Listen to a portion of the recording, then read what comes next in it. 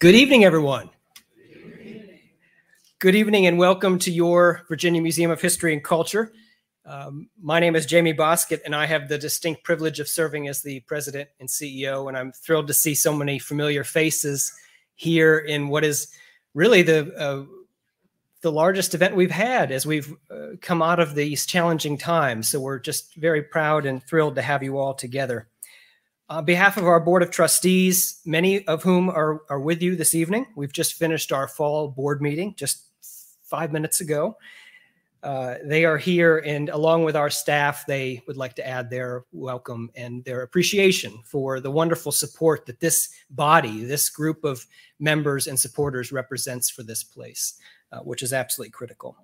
And of course, we're here this evening for one of the best traditions we have, which is the J. Harvey Wilkinson Jr. Lecture, which almost always is the finest speakers we have of the year. No pressure. As most of you know, the lecture is named in memory of one of the leading figures in Virginia banking, Harvey Wilkinson. He was respected in financial circles here and well beyond the Commonwealth, but also, and especially for us, is remembered for his deep love and passion for history and education, which is why it's so fitting that these lectures featuring some of the most distinguished historians and writers at that work today is named in his memory. And of course, the series is made possible through the generous gifts to the Historical Society by the Wilkinson family. And we're so honored that they continue through their generosity to support this place and efforts like this. And speaking of support, I want to take just a moment, because surely you all noticed there's a little something happening here as you walked in. I'd like to take just a moment before I introduce our speaker to offer my own heartfelt thank you and appreciation to everyone in this room who has already joined us in making possible this current renovation. This is a culminating moment for this storied institution. We are at present, right now, live as we're here, bringing together and adding to several generations of progress and growth. We are at long last reimagining this place as if it was built as one and built with that very important purpose of serving the people of the Commonwealth. And that's a very big deal, because there's been so much great work that's happened here. This collection is second to none.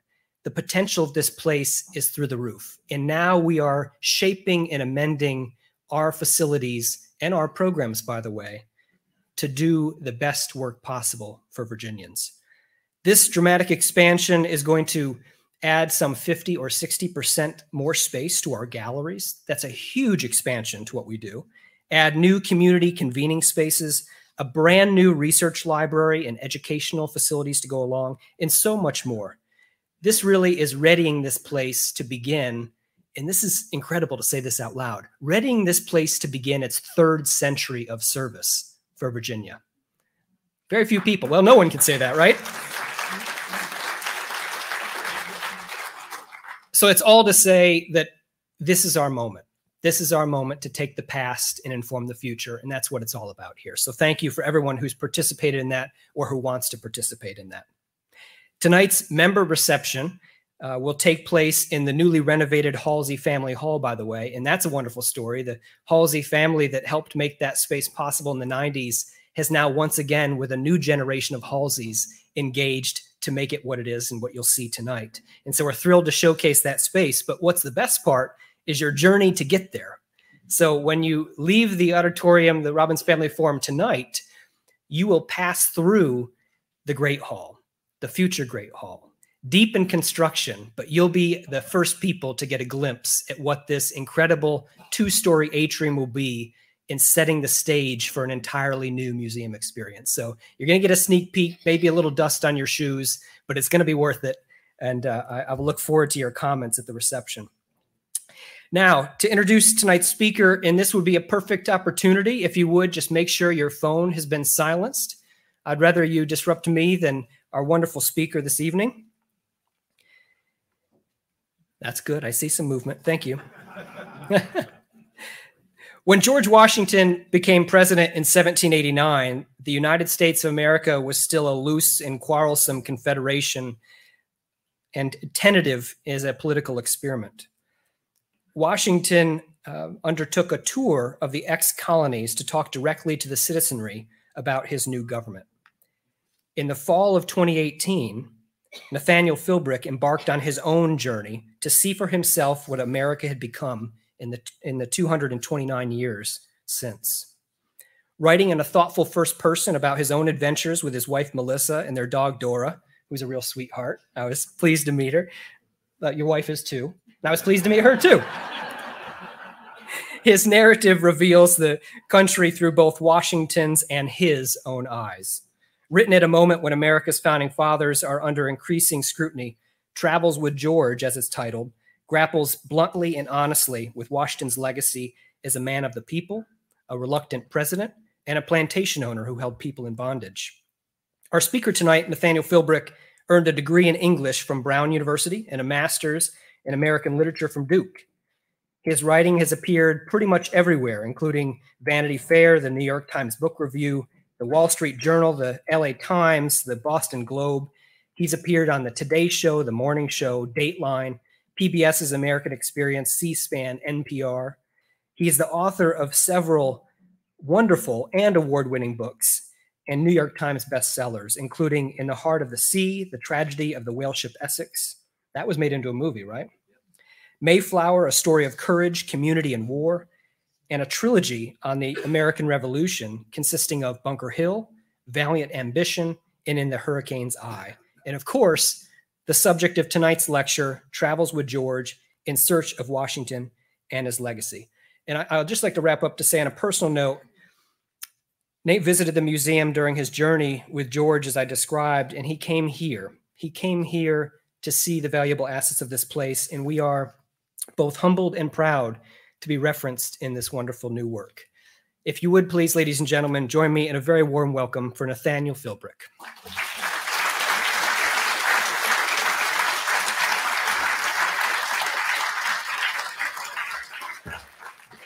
Well, thank you. It is really great to be here. I have to say, I live on Nantucket Island in Massachusetts, but I so looked forward to coming to this institution. It really feels like coming home. When Melissa and I and Dora came here back in the spring of 2019, it was with great anticipation because this collection contains what was for us the Holy Grail. George Washington's Southern Tour Diary. It's half of the Southern Tour, but it's incredible. It's his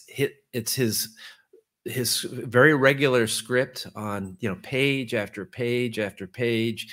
When Jamie handed it to me, it was with trembling hands, and I think the closest I've come to that experience is when I was working on Mayflower, and was able to have some time with William Bradford's of Plymouth Plantation, which is in the Massachusetts State Archives. And what's amazing about documents such as that is that they feel like they were written 2 days ago. I mean, these were not old, decrepit documents. These were vital in a way that really, for me, transmits the wonder of the past to the present in a way that nothing else can. That's what museums do. And so for me, it's just been really neat to come here. Now it's 2 years ago, and then come here now and see what progress has happened with what you're doing. So my thanks and congratulations to Jamie and the trustees, the board for making such decisive steps towards turning this into an institution that will really be second to none in the South and the United States of America. Now, I have to say, before I start, I spent last night at my father's house on Cape Cod. I like to do that before I have to travel to talks, because getting out of Nantucket on the morning of a talk is an iffy endeavor. Fog can just shut everything down. So my father lives a ferry ride on Cape Cod. He's 92. He's the dissertation advisor I never had. He's a retired English professor with a specialty in American maritime literature. And we went to his favorite restaurant on Main Street in Hyannis, Alberto's, and he was regaling me about Richmond. For one thing, he first came to Richmond in 1950 when he was at camp. It was then known as Camp Pickett. Before it became Fort Pickett. During the Korean War, he was in artillery and ended up going to Germany into the Cold War standoff. But he remembered very fondly coming into Richmond. And then he said, "Nat, do you know you're following in my footsteps?" And I said, "Well, yeah, I'm going to Richmond." He said, "No, I spoke at that, which was then the Virginia Historical Society in 1976. And so he wanted me to say hello to all of you. He wishes he could be here, but hey, he's 92. Now, how did I come to write this book?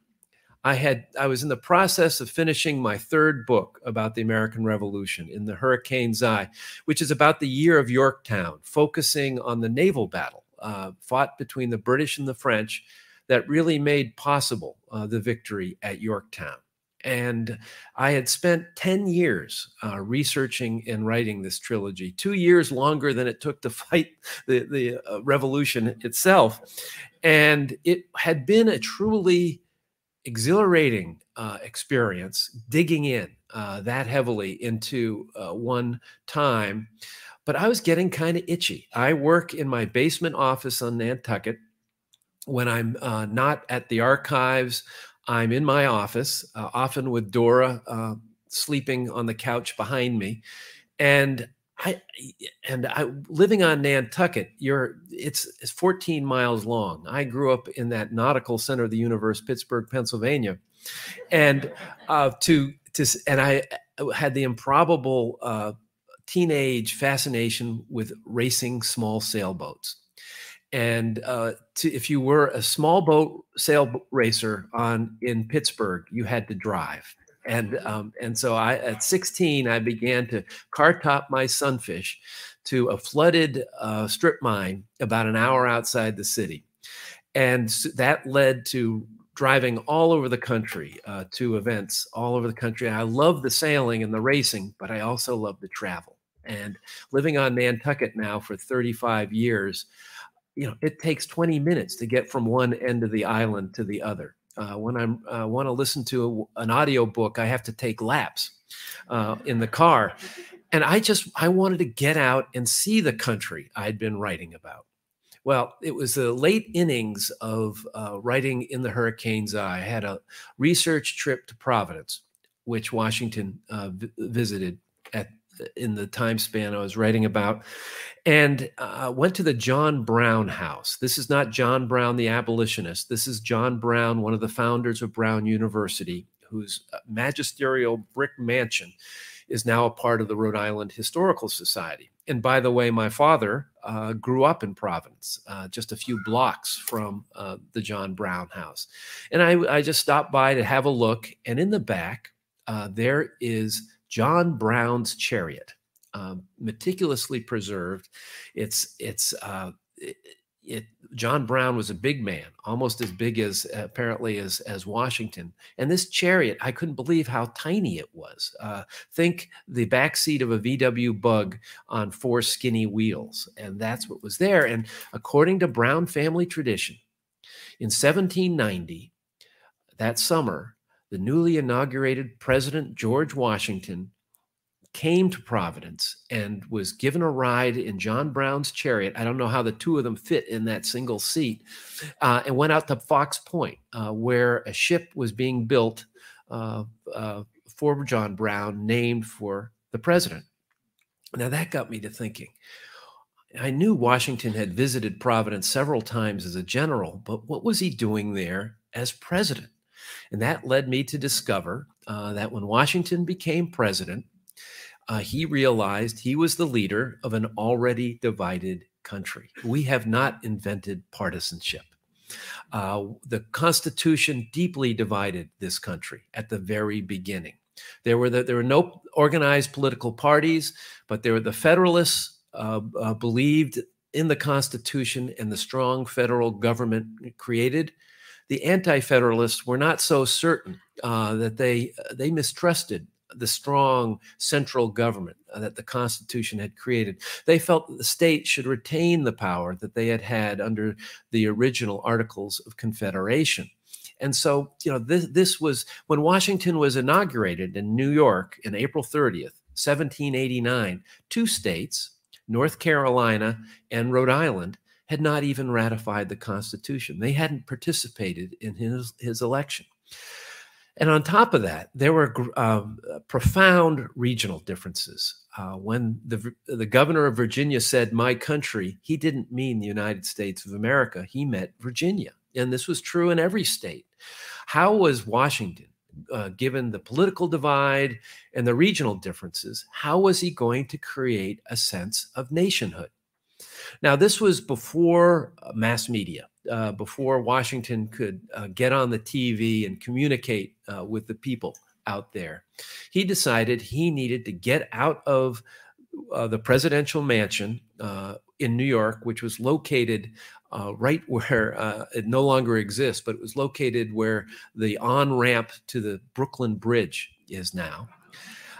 He decided he needed to go on a road trip. He's recognized the danger of the president becoming isolated from the people it was his job to lead. He decided he needed to go on a tour of New England.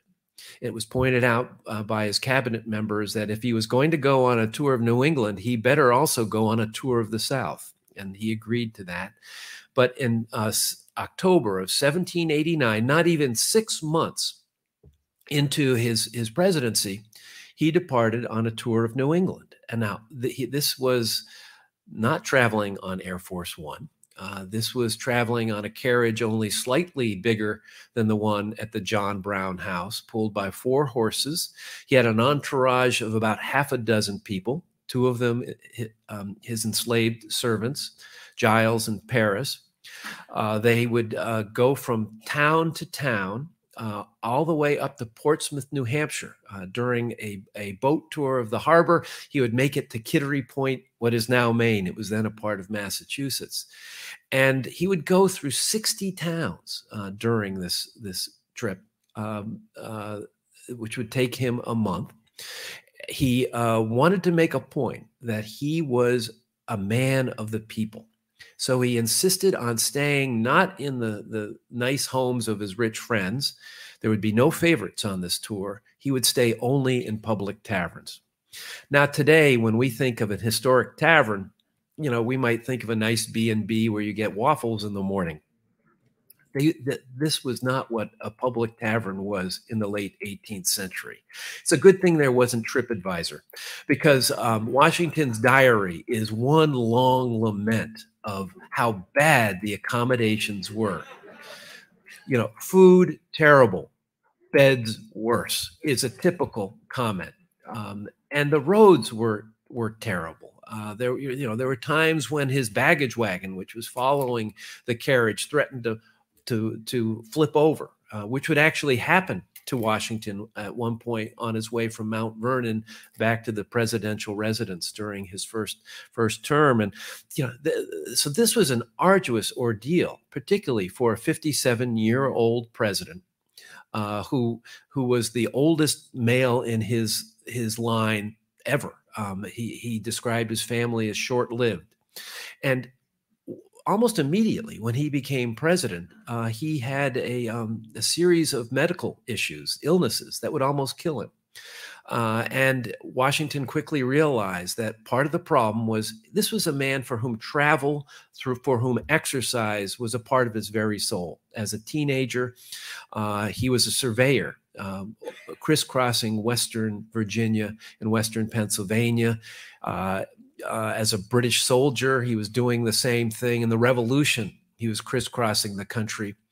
And even as a retired general at Mount Vernon, he was often 6 hours in his saddle inspecting the 8,000 acres of Mount Vernon. And so when he became president, he was suddenly in his presidential office with the immense pressures of trying to create the office of the presidency. I think we now have a tendency to think of Washington as so committed and confident in the future, that he just pushed forward with an effortless grace. That is not the case. When you look at the record of his inauguration, he was clearly very, very reluctant. He was probably the most reluctant president we've ever had. He desperately did not want to serve as president, but he also realized there was no one else who could do it. And during his inauguration, this was at Federal Hall in what's now Wall Street. There was a young girl, 15-year-old girl, Eliza, across the street on a roof of a building, looking, almost eye level at Washington on the balcony of the second story. And she recounts how when he's about to take the oath of office, he suddenly staggers back and falls into a chair. This was not a scripted move. The crowd hushed. It was clear that what the pressures of the office were overwhelming him.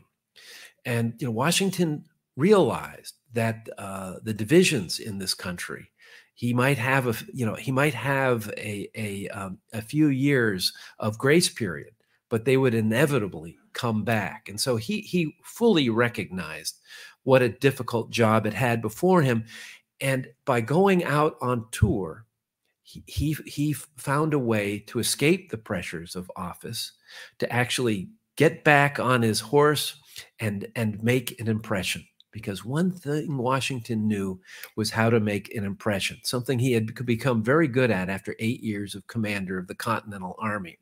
He quickly developed a routine during the New England tour. Before coming into a large town or city, he would step out of his carriage dressed in his Revolutionary War general's outfit. And remember, Washington was a tall man, 6'6", perhaps 4 inches in height. And he would then get on his great big white horse. During the Southern tour, it was Prescott, and ride down the main thoroughfare to tremendous applause. I think, when we go to a political rally today, there is throbbing rock music and huge screens, creating this great enthusiasm. It all began with Washington riding in his general's outfit on his white horse down Main Street. It was true political theater.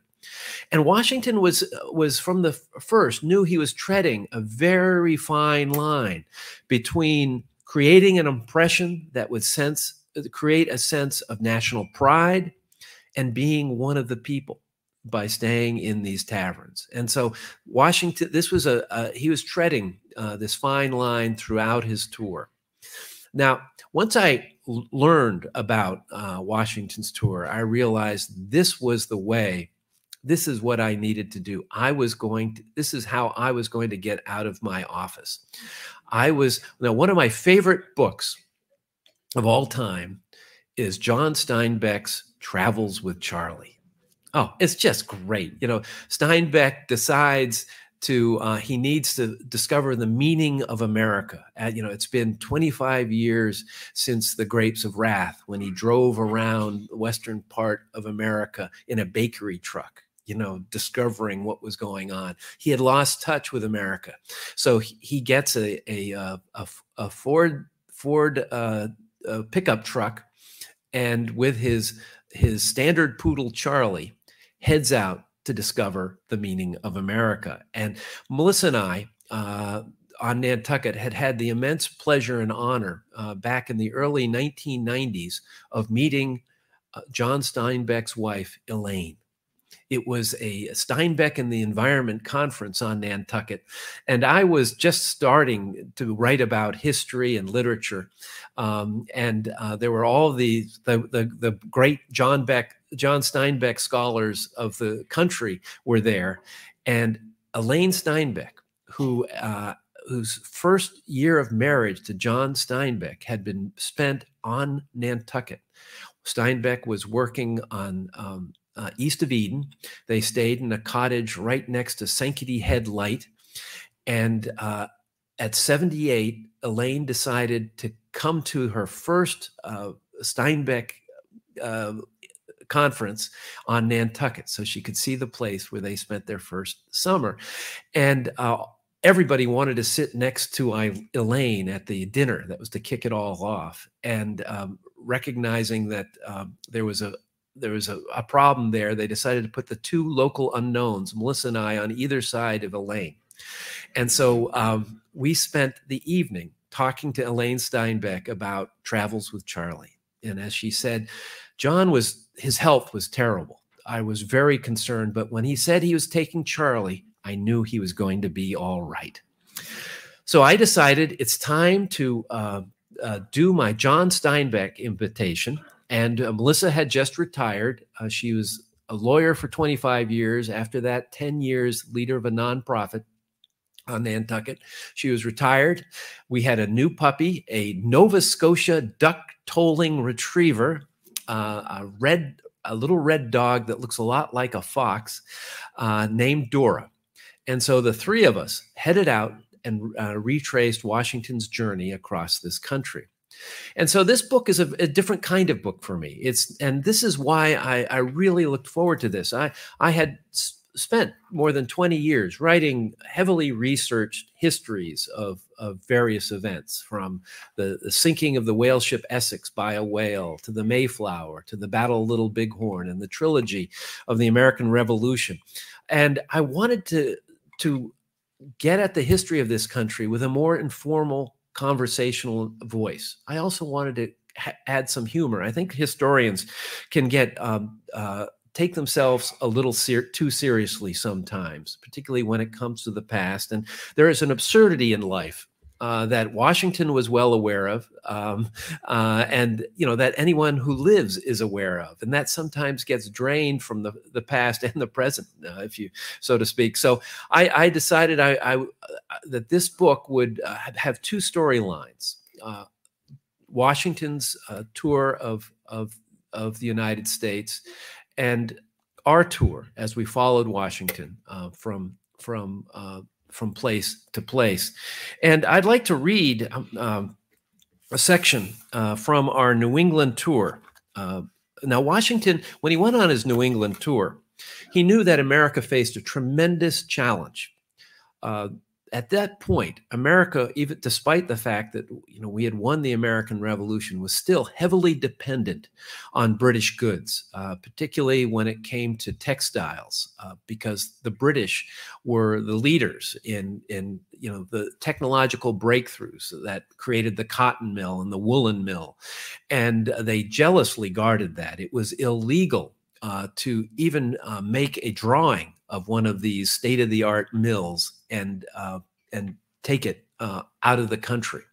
It was against the law. And so Washington realized America had to have its own technological revolution. And when he toured, and he realized that if it was going to start, it was going to start in Massachusetts, which was already the tech capital of the United States. And there were these embryonic mills, and he made a point of going to all of these mills and touting them as the future. And so we went to many of these. One place called Sturbridge Village, which is this historic town, late 18th, early 19th century town that has several of these mills. And we wanted to see the kinds of thing Washington was touting. And at one point, and this book also, there's quite a bit of the banter between Melissa and me. I have a tendency to get very enthusiastic about things, and my judgment is often a little clouded. Melissa is more straightforward and often asks questions that are necessary for me to ponder. And I'd like to read from chapter 6, the beginning of chapter 6. This is during our New England tour as we were on our way from Hartford into Springfield, Massachusetts. And one of the things Washington takes note in his diary, and while we were driving, Melissa had the diary, not the actual diary, but the published version of it spread out on her lap. And it was really kind of amazing to drive into a town and stop there and read what Washington had to say as we looked around. And one of the things I did before we even visited or, departed from Nantucket was, we had Washington's diary. We had the addresses that townspeople would send to him and his responses. But what I really wanted to get to know were how was Washington's visits remembered? What was left of Washington's visits besides the historical plaques, besides that claim Washington slept here? Melissa and I got very sick of that term. It's kind of an historical joke, but it was no joking matter, staying at these public taverns. In 2 taverns during his New England tour, Washington would approach a tavern with night coming on and be rejected. One tour owner, the wife of one of the tavern owners, misheard him and thought he was the president of Yale, and said no, he couldn't stay there. She later heard that it was the president of the United States, and was very upset. But here he is, the president of the United States, and he can't even find a place to stay. But so what I did was I sent out queries to the historical societies and libraries of just about I made a list of all the towns and cities, asking them for what information they had, including this museum, asking them what they had about Washington's visit to their town or city. And pretty soon, all sorts of stuff started coming my way, accounts from older people who, when they were 8, had seen George Washington, and in their 80s recounted what they remembered. Newspaper reports, letters, diaries. It was just a huge amount of material. And, Tip O'Neill was famous for saying all politics is local. Well, I am here before you tonight to say all history is local, because here we were following an event of national proportions, but it was, for me and Melissa, I don't know if Dora really caught on to this, but it was through the local stories that suddenly Washington's visit became more alive to us. One of the things is, Washington is often, there's Washington on the $1 bill. He stayed and remote. He doesn't seem like a backslapper, someone who enjoys life. And that's true. He wasn't.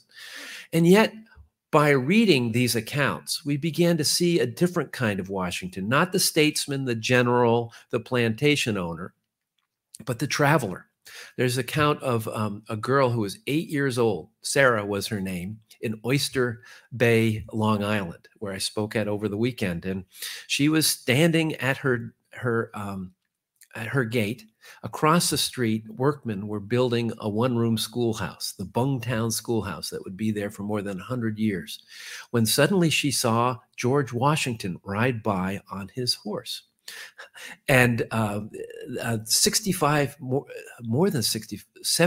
years later, she would recount this to a newspaper reporter when she was living in Greenwich Village. And she remembered that Washington got off his horse and walked over to the construction workers and volunteered to help them raise a rafter onto the roof. And they got it up there, and then he led them in 3 cheers. This was not the Washington that's on the $1 bill. This is the Washington, the traveler, enjoying himself on the road. Now, here's a quote from Melissa, myself, and Dora on the road. One of the reasons Melissa and I moved to Nantucket was so that Melissa wouldn't have to devote so much of her day to commuting to and from work. This was back when she was an attorney.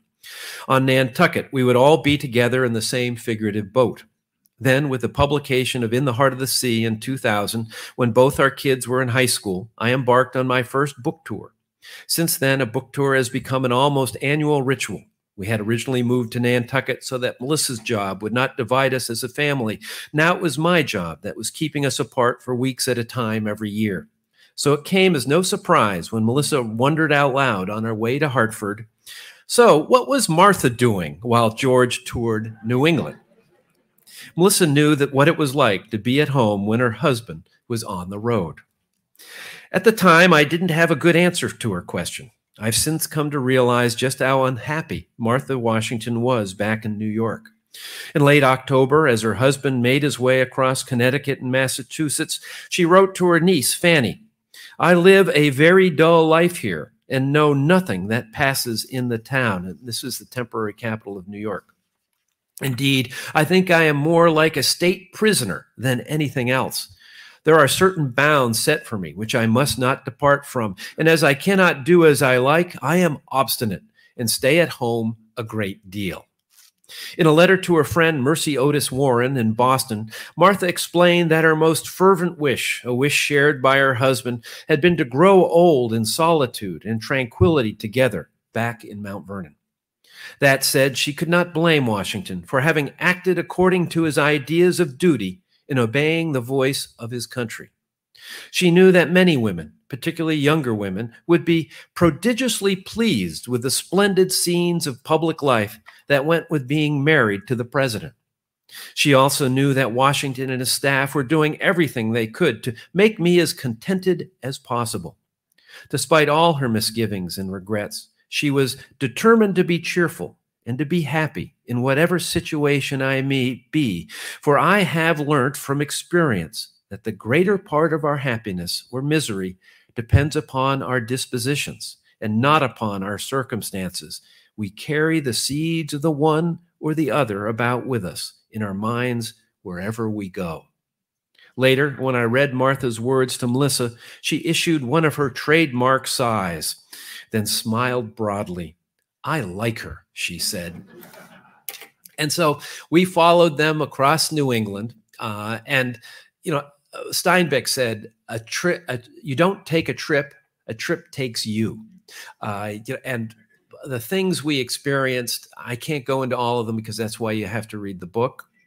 I will say that Washington would when he did his New England tour, he didn't visit Rhode Island because Rhode Island had not yet ratified the Constitution.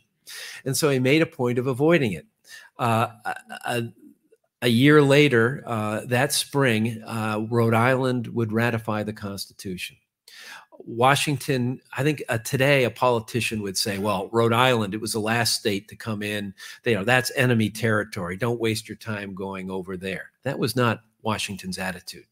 On seeming the spur of the moment, he decided to visit Newport and Providence. He would travel by schooner and sail up outside Long Island, not Long Island Sound, but it was actually faster to go out and visit Newport and Providence. Well, we would sail to Newport in 38-foot yawl Phoebe, not from New York, but from Nantucket. And once again, I'm not going to go into the details, but we, on our way, would encounter none other than a tornado, known as a waterspout. The most terrifying half hour I've ever experienced. But as I said to Melissa, if we capsize and we drown, they're all going to say, at least they died doing what they love. I don't like this at all. This is no way to go. Give me a morphine drip in a hospital any day. But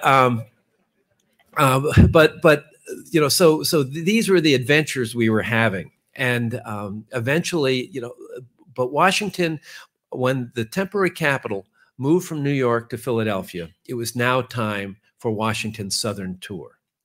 And this was going to be different from the New England tour. By that time, the policies of his government had come into clear focus. That Hamilton's financial plan and called for a tax on whiskey that was not popular in the South. It would ultimately span what is known as the Whiskey Rebellion in Western Pennsylvania, significantly a place Washington would not visit during his presidential tour.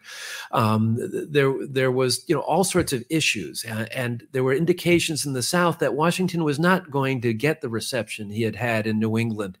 A former governor of North Carolina, Wiley Jones, stated that I revere General Washington, but I will not allow President Washington in my home.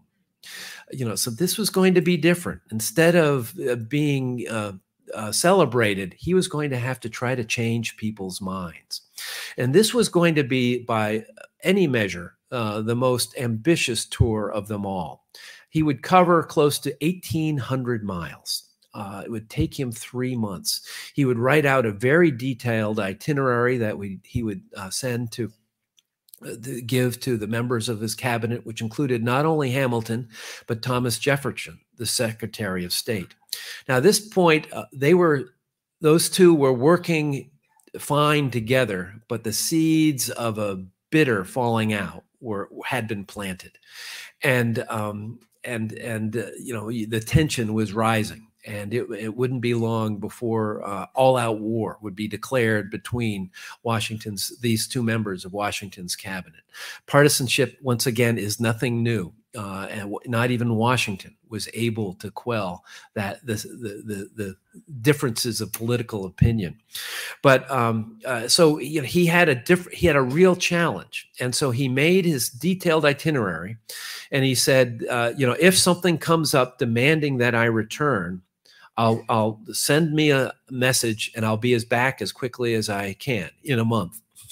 I mean, the scale of communication was entirely different, of course, then. No one had smartphones, and they didn't think of it as inadequate then, because they were state of the art. This is the way it was. And Washington was traveling when Congress was in recess. There was not a lot of activity at the nation's capital, and so off he would go.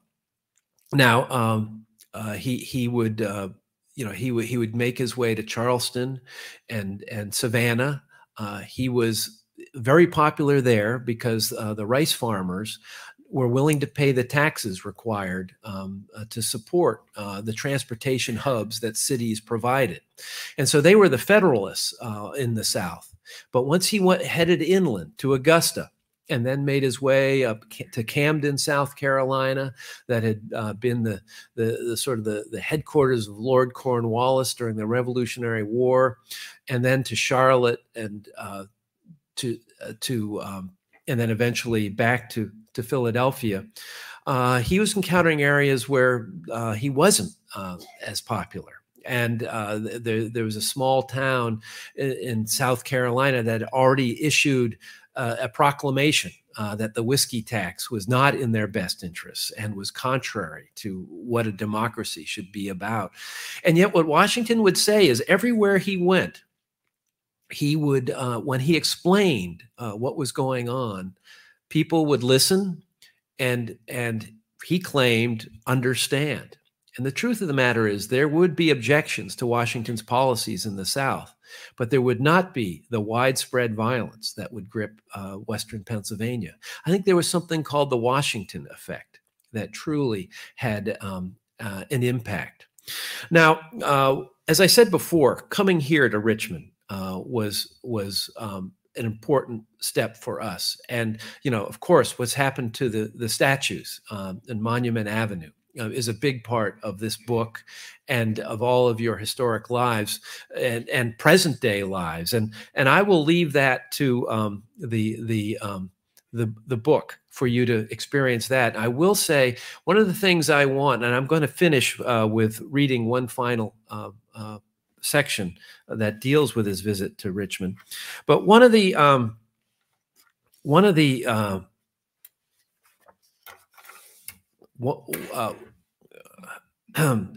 when he came here, one of the things I want readers to appreciate is how far Washington traveled, not only in terms of miles across this country, but as a human being.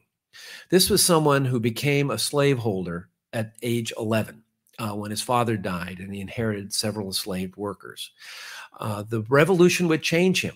He befriended the young idealistic French general Lafayette, who would later say that if he realized that he was helping to form a nation of slavery, he would have never lifted his sword in the cause of America. Washington would be overheard, and this would be recorded by Jefferson, saying that if slavery, and he had come to realize that slavery was inimical to the future of the Union. And it was the concept of a union that was Washington's pure, intense focus at the very beginning. And he was overheard saying, if slavery should divide the Union, he would go with the northern part. An extraordinary statement from a Virginian. And yet Washington would be the only slave-holding founding father to free his enslaved people, and yet it would be after his death. Even as he was drafting the will under which that would happen, he was actively pursuing Ona Judge, one of Martha's enslaved servants who had escaped from Philadelphia to Portsmouth in search of freedom. He would twice make active attempts to bring her back, even as he was deciding to enslave, to free his own enslaved people. Washington, like all human beings, is paradoxical. He had come to the realization that many of the preconceptions he grew up with needed to change. That's extraordinary. That he didn't entirely leave them behind him, it does not make him unique. What is unique about Washington was that he was our first president, and he was the precedent-setting first president. And so that I think is absolutely important that when we look at Washington's contribution to this country, it is in the context of his relationship with slavery, because it gets to the complex, paradoxical, frustrating beginnings of this country, consequences we're still living with. And now I will finish by reading a section from Travels with George. I'll end with this. This is after I talk about when some of the unrest surrounding the monuments the Confederate statues on Monument Avenue. In the spring of 1791, almost exactly 229 years before protesters descended on Richmond's Monument Avenue, the people of Virginia also gathered in the streets, not in anger, but in celebration. President George Washington was coming to town. Melissa and I heard the details from Jamie Boscott, president of the Virginia Museum of History and Culture in Richmond. He and his staff showed us several documents related to Washington's southern tour, starting with a diary kept by a lawyer staying in a small Virginia town on the day before the president's expected arrival. Great anxiety in the people to see General Washington, he wrote. Strange is that impulse which is felt by almost every breast to see the face of a great gentleman. The next day, the lawyer records, all crowding the way where they expect him to pass, anxious to see the savior of their country and the object of their love. Washington was a celebrity, and he used that star power to win as much support as possible for a federal government that many Virginians were predisposed to distrust. It wasn't going to be easy in the years ahead. Just look at the growing tension in his own cabinet. But only Washington could have formed an enduring national government in a country created by a revolution. As a Southerner with the political agenda of a Northerner, he was uniquely qualified to be the leader both Federalists and Anti-Federalists could abide. It's a metaphor as tangled as the history of this country, but Washington's administration was able to hold in suspension, if only for a few years, the combustible mixture that would ultimately erupt into the two-party system. Without Washington, there would have been no pause between the upheaval of the revolution and the more measured chaos of a republic struggling to reach some kind of consensus. If either John Adams or Thomas Jefferson had been our first president, associated as they were with the extremes of the 18th century political spectrum, they would have had little chance of reaching across the Federalist-Anti-Federalist divide to form a sustainable government. As Jefferson was quick to point out, a certain amount of turmoil is essential in a free society. Protests had sparked the American Revolution, and protests would continue to define the United States as each generation has struggled to live up to the ideals set forth in the Declaration of Independence. But as Washington had come to appreciate during his first term as president, aspirations alone don't create workable change. Washington wasn't the greatest thinker of his day. We'll let Jefferson and Hamilton tussle over that crown, but he got things done. When Jefferson became president in 1801, he issued a memo to his department heads explaining that he was going to base the daily workflow of the executive branch along the lines established by Washington, who required his cabinet members to share their official correspondence with him. By this means, Jefferson wrote, he was always in accurate possession of all facts and proceedings in every part of the Union, and to whatsoever department they related. He formed a central point for the different branches, preserved a unity of object and action among them, exercised that participation in the gestation of affairs which his office made incumbent on him, and met himself the due responsibility for whatever was done. Whether he was in his presidential mansion or on the road, Washington was in constant search of all facts and proceedings in every part of the Union. This is a leader working incredibly hard to build something to withstand the test of time. Thank you very much.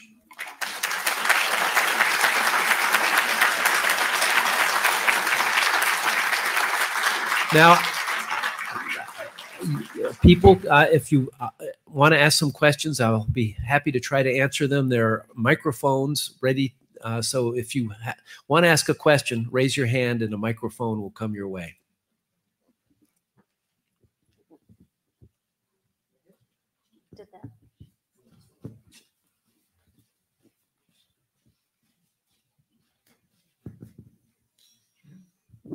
I know Washington had his own carriage because he went to the Constitutional Convention with it, with 4 slaves. Did he have to use the same carriage when he did your trip, or did the government supply him with one? Yeah, the issue of Washington's carriage, it's a very good question. He used different carriages for basically every leg of this tour. The first part we followed was his journey from Mount Vernon to the temporary capital of New York, which was the state carriage in which he traveled with 3 others. But there was, according to several accounts, his New England tour was in a carriage, an uncovered carriage, which can you imagine in October and November traveling? But he was making a point. I am not fancy here. By the Southern tour, however, he knew he had a real ordeal ahead of him, particularly when it came to the Southern sun. And he was traveling in late spring. He had a specially built carriage. It was a lighter carriage than he had because the big challenge in the South were the roads. They were by far the worst he was going to encounter. The sand or the red clay made it really tough on the horses. And so he knew he needed a lighter carriage. He called it his chariot, but it was technically a carriage because it had both a forward and rear-facing seat. It was painted a cream color. It was much less ornate than the one he had in Philadelphia, which was full of all sorts of crests and things like that. But this was basic transportation, but absolutely state of the art. It was light and would get through close to 2,000 miles of travel with absolutely no problems, which was absolutely incredible. Washington was very proud of this carriage. There is a carriage at Mount Vernon, which is not that carriage. The carriage at Mount Vernon was probably owned by Washington at one point. It would become the possession of the Powell family, and through which it would ultimately end up at Mount Vernon. What would happen to Washington, the carriage that Washington did his Southern tour? It would be sold at auction by Washi Custis, his adopted grandson. A minister would purchase it, and ultimately, and it was by that point, this is into the 19th century. It was in terrible shape. And the minister decided to help raise funds, he would sort of cut it up into keepsakes. And so, for $2, you can have a piece of Washington's carriage. And this rear seat, he would actually turn into a sofa in his house. I don't know of anyone who knows where that sofa ended up. Man, I would like to have that in my house. But it was a very important piece of equipment when it came to this tour, obviously.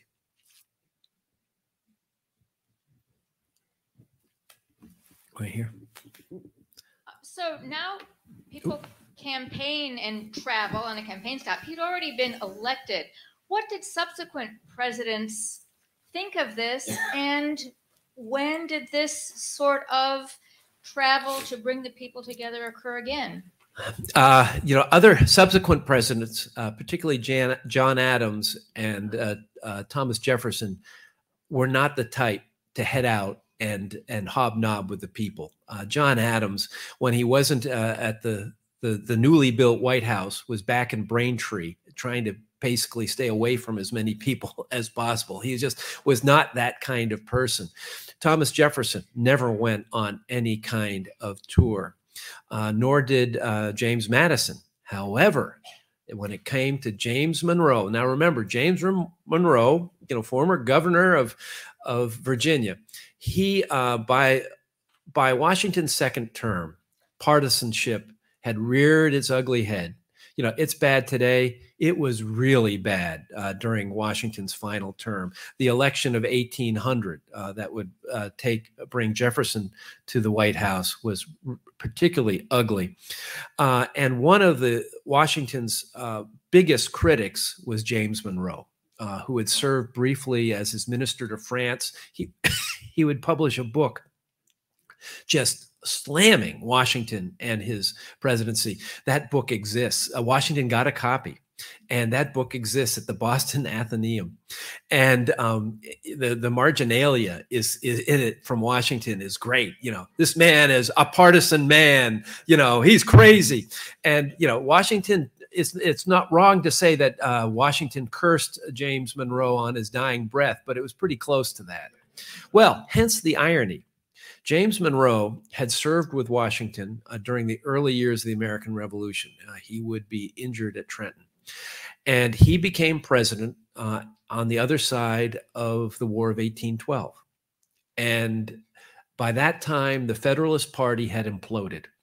It basically ceased to exist, meaning that the Jeffersonians had triumphed.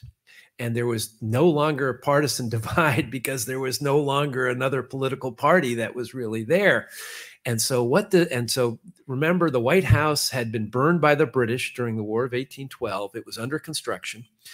James Monroe is the new president.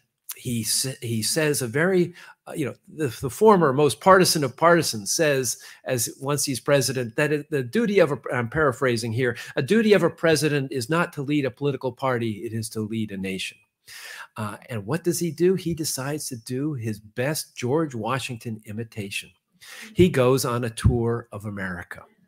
And he didn't have his not in his continental outfit, but he would wear a version of that.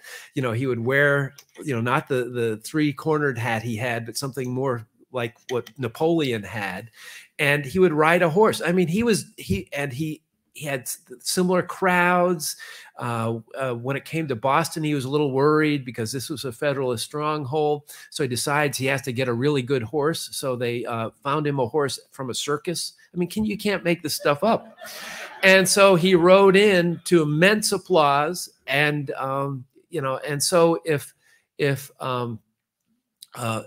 imitation is the sincerest form of flattery, George Washington, 30 years after his own tour, had won over one of his greatest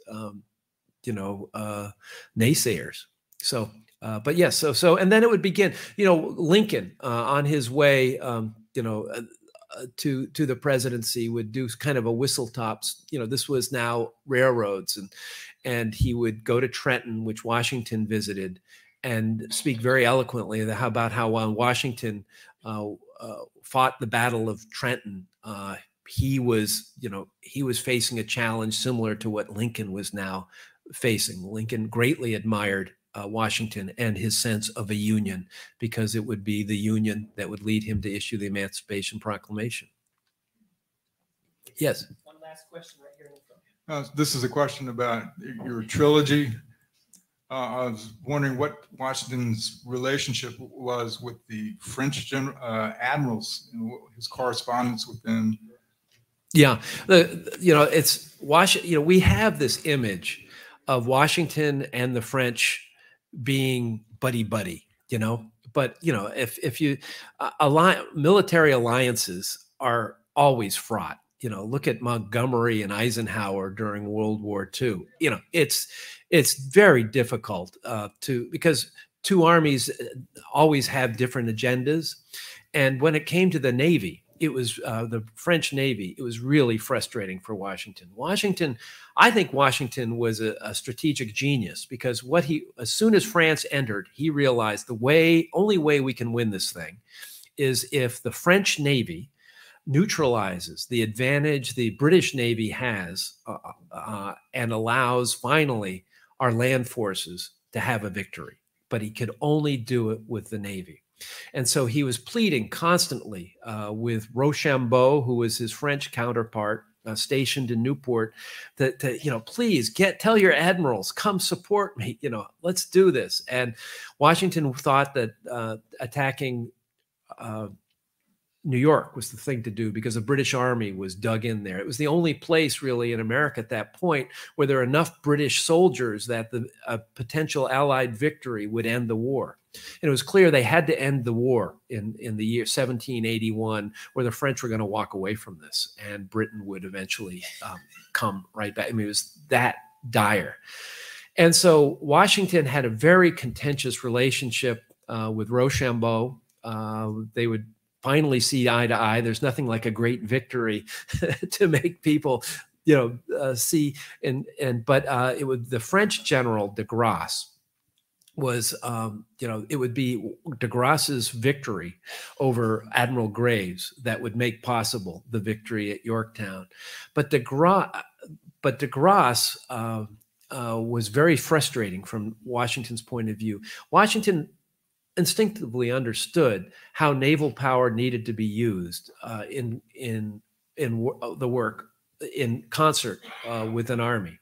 De Grasse saw it in the old way where it's the naval, he's going for the next naval victory, and the heck with what's going on land. And so you see Washington constantly pleading with him, don't go off and leave us, because if that happens, it's all going to fold. And so it was a very difficult relationship. And ultimately, just a few months later, de Grasse would suffer a terrible loss to the British called the Battle of the Saints in the Caribbean that would almost reverse the course of the American Revolution. It was so dramatic. It wouldn't, but it was that bad. And so, it's one of those things. I think, we have and I'll end with this, we have a tendency to look at the past as a simpler time when people knew where they were headed. No, it was not a simpler time. We have the advantages of hindsight, and so things can look faded from our point of view. But, here we are today looking back on the past, and many, some of us making proclamations about what should have happened. But believe me, 100 years from now, when people are looking at us, they're going to be saying, what were they thinking? Didn't they recognize the issues that were so important? When you are in the midst of events, you are so blinded by contemporary times that you're just making it up as you go along. That's what Washington was doing. And so I think the important thing when it comes to history is to realize that conflict is a part of the human nature. It is the essence of our past. It's the essence of today, and it will be the essence, unfortunately, of our future. That's what it is to be alive on the planet Earth. Well, thank you very much.